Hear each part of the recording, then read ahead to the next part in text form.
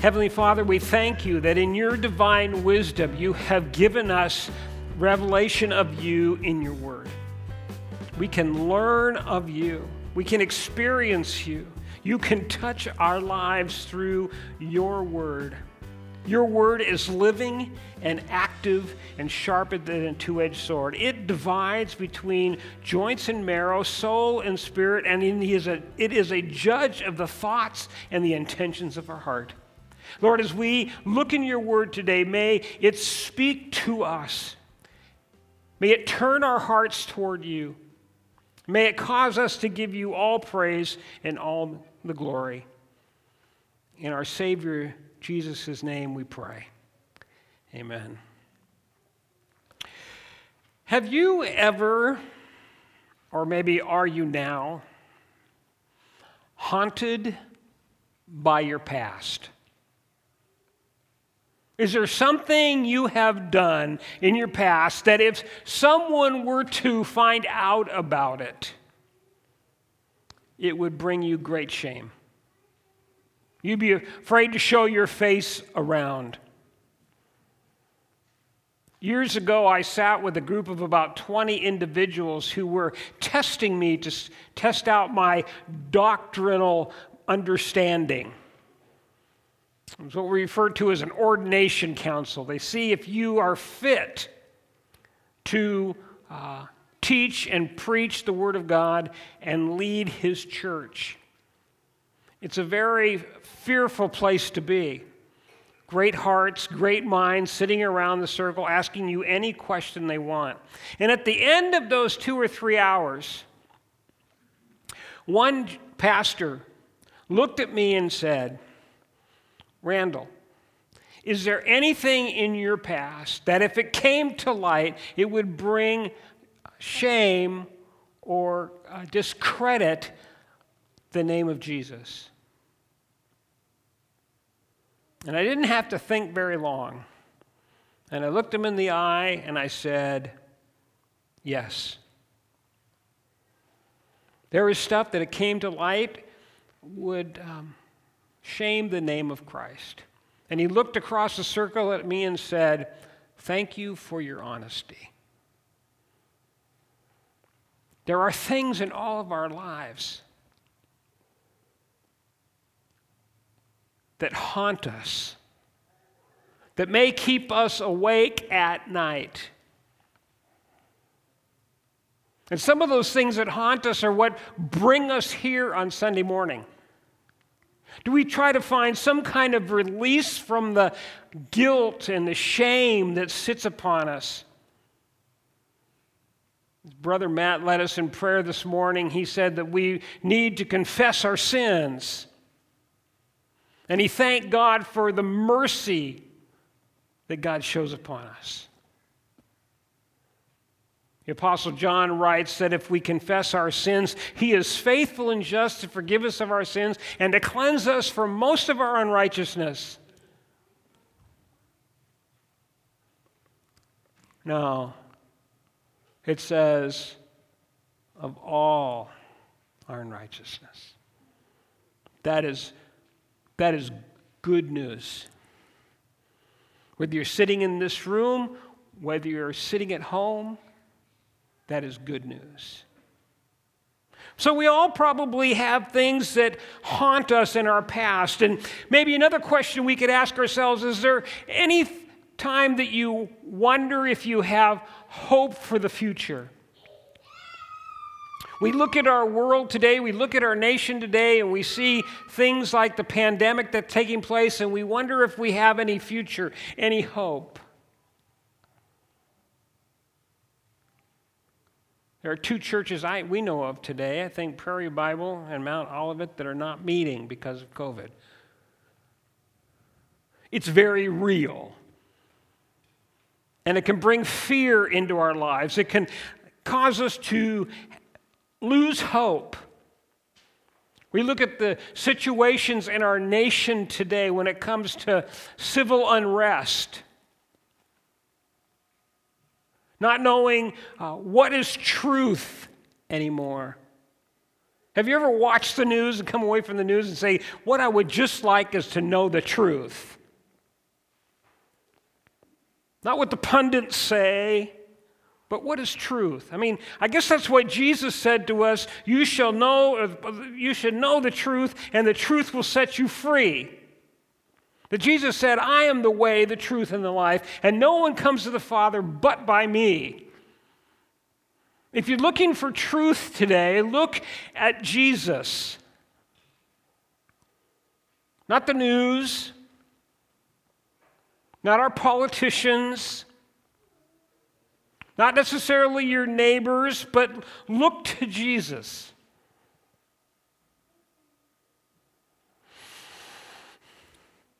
Our past can haunt us. Our future can cause us fear. But the good news is that Jesus is with us. Jesus guides us. He's given us the Holy Spirit. He's given us the Word. Today's text that we're going to look at in Ephesians chapter 2 should leave us speechless.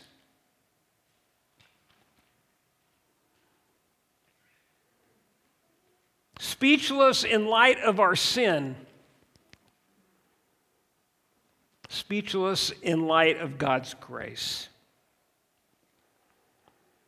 Listen to God's word. Ephesians chapter 2, starting at verse 1. You were dead in the trespass and sins in which you once walked, following the course of this world, following the prince of the power of the air, the spirit that is now at work in the sons of disobedience, among whom we all once lived in the passions of our flesh, carrying out the desires of the body and the mind, and were by nature children of wrath, like the rest of mankind. But God, being rich in mercy because of his great love which he loved us, even when we were dead in our trespasses, made us alive together with Christ. By grace you have been saved. And raised up with him and seated with him in the heavenly realms, in heavenly places in Christ Jesus. So that in the coming ages God might show the immeasurable riches of his grace and kindness toward us in Christ Jesus. For by grace you have been saved, through faith. And this is not of your own doing, it is the gift of God, not a result of works, so that no one may boast. For we are his workmanship, created in Christ Jesus for good works, which God prepared beforehand that we should walk in them. This passage is a passage of contrast, old and new. Living in transgressions and sin versus living in good works prepared by God. Living in the world versus living in the heavenly realms. It's death versus life. It's sinful nature versus union with Christ. It's wrath versus mercy and salvation. It's being under the ruler of this world versus seated with Christ in the heavenlies. It's the sinful nature versus the generous grace. It's not from works versus through faith. Verses 1 through 3 tells us where we have been. As we read it, we identify with the past, the sin in our lives. The apostle says that we were dead in our trespasses and sins. And not only did we sit still, but we were walking in them. The form of the word walk is one of my favorite Greek words. It comes from the base word peripateo. And every time I think of peripateo, I think of just prancing around. It's kind of got that sense to it. Peripatepo. And what it's saying is that we not only stood still in our sins and our trespasses, but we were continually to walk in them. Wherever we went, wherever we peripatetoed, we took our sins and our trespasses with us. We were living under the power of the evil one, the spirit who is now at work. Now at work in those who are disobedient to God. We once lived in the passions of our flesh. And he says here, we were by nature children of wrath. Not giving wrath out, but the wrath that God has for us. And it's important for us to understand that wrath from God does not mean that God hates us. When we speak of the wrath of God, it talks about the constant outworking of God's displeasure and reaction towards sin. God is upset. He's upset with sin. He's wrathful towards sin and how it affects our life. And we are held responsible for our sin. But the wrath of God does not mean that God stays out of the picture. He still finds it in himself to reach out to us in love. Why? Well, 1 John 4:8 tells us that God is love. There is nothing he can do but love. When he sees you, he loves you. Love is not just something that God does once in a while. The Bible tells us that God is love. It's part of his nature. It's part of his character. In 2 Peter 3:9, it says that God desires that none should perish. Wherever you find yourself today, whatever your past has been, God desires that you not perish but experience his love. So we came from a messed up spot. And without Jesus, we are still in that messed up spot. The Bible calls it sin. The scriptures call it disobedience. But go to verse 4.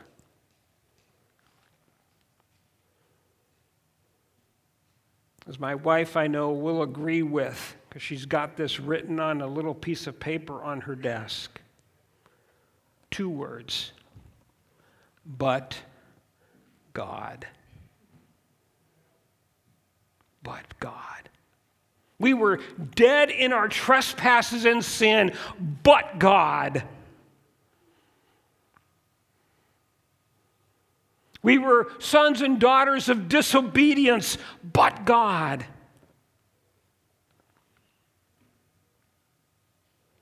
We were by nature children of wrath, but God. Starting in verse 4, Paul tells us what God has done for us. It tells us that God is rich in mercy. The reason we do not have to stay dead in our trespasses and sin is because of the mercy of God. Expressed in the great love with which he has loved us. The Bible tells us, Paul tells us right here, that he has made us alive with Christ. Jesus died on the cross to pay the price for our sins. But he rose triumphant to give us new life, to prove to us that his death was effective. God raised Christ from the dead and made us alive with him. As Jesus is alive, we can be alive in him as we put our trust and hope in him, as we receive the grace by which we have been saved. Notice what else is given to us. The place we are presently. We need to not dwell on the things that were past, But we need to remember where we are now. And we have been raised up with him and seated with him in the heavenly places in Christ Jesus. You may not feel like it right now, but if you know Jesus Christ as your Lord and Savior, if you had entrusted your life into his care, you have said, I am going to live under the sovereignty of God. I believe that Jesus died for me and rose again. The Bible tells us right here that we have been saved. It's done. The Bible tells us that he has seated us with Christ. He has raised us up. And this is an amazing thing. Think about this for a minute. Think what Paul is saying. Don't let this just wash over you. Paul says we have been raised with Christ. He's not talking about something that's going to happen in the future when you die. The scriptures here tell us that we have already been raised with Christ. In some form, we have experienced resurrection when Christ experienced resurrection. We are in Christ. You have been raised up now. You have been seated with him in the heavenly places. Now, let's be honest. There's not very many days that I feel seated in the heavenly places. When I was shoveling the driveway today, I did not feel seated in the heavenly places. When I try to live out the daily stuff of my life, I don't always feel seated in the heavenly places, but that does not discount the Word of God that tells us, as followers of Jesus Christ, who has experienced his grace, who have been saved, are raised up with him and seated presently in the heavenly places. It gives us a whole different outlook that this is not all there is. That you are presently seated with Christ. It's not just something we look forward to as much as we look forward to. It is something we experience in its fullness right now. That should change our lives.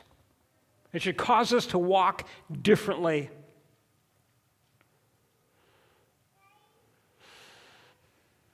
We can experience the riches of his grace and the kindness toward us in Christ Jesus. Then a very familiar verse to many of us, verse 8 and 9. For by grace we have been saved through faith. As we sang today, we don't boast in ourselves.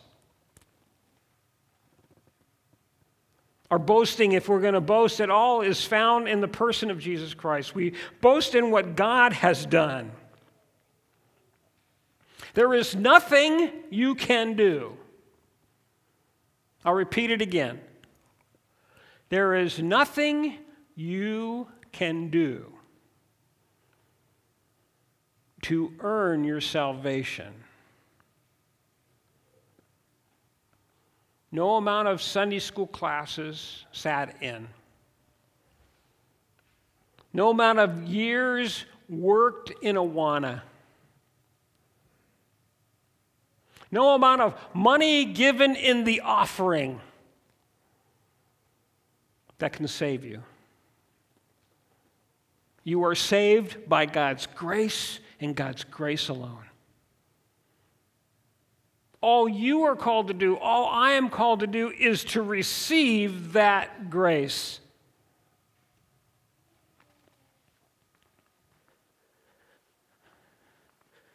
I always have to be careful with this because I don't know what I have in here. Got a bunch of ones. There's got to be more than a one in here. Maybe not. Well, that's okay. We'll take it all out. Look at the smile on his face. There is a 5. So there's a 5, 6, 7, 8, 9, 10, 11. What's your name? Sawyer. What was it? Sawyer? Sawyer, I want to give you this $11. You want to take it? No?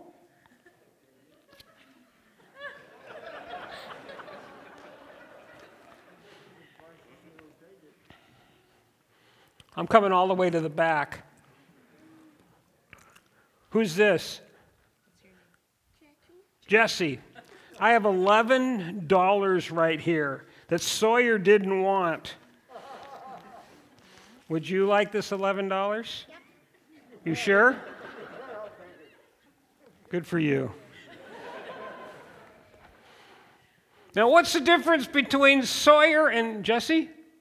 Sawyer and Jesse. Jesse's smart. Jesse's smart? Yeah. Don't worry, man, you're okay. The difference is that Jesse said, I'll keep it, I'll take it. The same is true with grace. God offers you grace. Your response is you can either refuse it or you can take it. And He gives it freely. All you have to do is want it. All you have to do is say, it is mine. For by grace you have been saved through faith. It is not of your own doing. It is the gift of God, not a result of works. Let's finish with verse 10 because it talks about what we are to do. For we are His workmanship, created in Christ Jesus for good works, which God has prepared beforehand, that we should peripateo in them. Not walk in our sin, but walk in the good works that God has for us. That word workmanship is a beautiful word. It's poema. It's where we get our English word poem. You are God's poem. You are poetry. God has written you in love. You speak of the gloriousness of God, for He has created you in Christ Jesus. The apostle will write to the Colossian church. He will say that all things have been created in and for Jesus. We were created in Christ. Christ was involved in our very creation. We are the poem of God, created in Christ. And we've been created for something. We've been created for good works, which God has prepared beforehand. That good work, again, I'll say it because I want to make it clear, that good work does not save you. That good work is because you've been saved. Apart from Christ, there is no good work that we can do. But in Christ, all is available for us to do well. And note that God has prepared us beforehand. Before the foundation of the earth, God has prepared for us to do good things. He created Adam and Eve to do good things. And when you and I do the good works in Christ Jesus, we are reestablishing what God did at the creation of the world. God had a design and plan, and Adam and Eve broke that design and plan. But God in Christ is reestablishing what He has done at the beginning. So what is the good work? The good work is loving God in worship. The good work is loving our neighbors by caring for their needs, by showing mercy and kindness, by caring for the spiritual, material, physical needs, the emotional needs of those around us. The good work is sharing the good news of what God has done for us, that He has saved us, that we are seated with Christ in the heavenlies.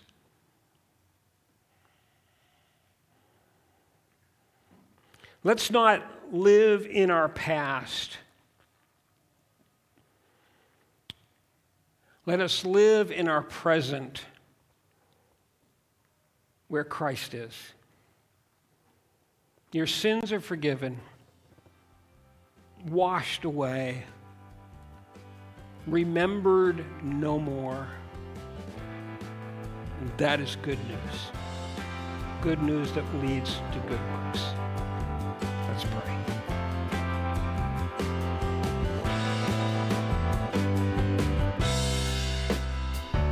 We hope you've enjoyed today's message. If you would like to know more about Bethesda Church, you can check us out on the web by going to our website, which is BethesdaMB.org. That's Bethesda, M as in Mary, B as in boy.org. Or check us out on Facebook by searching for Bethesda Church of Huron. Have a blessed day.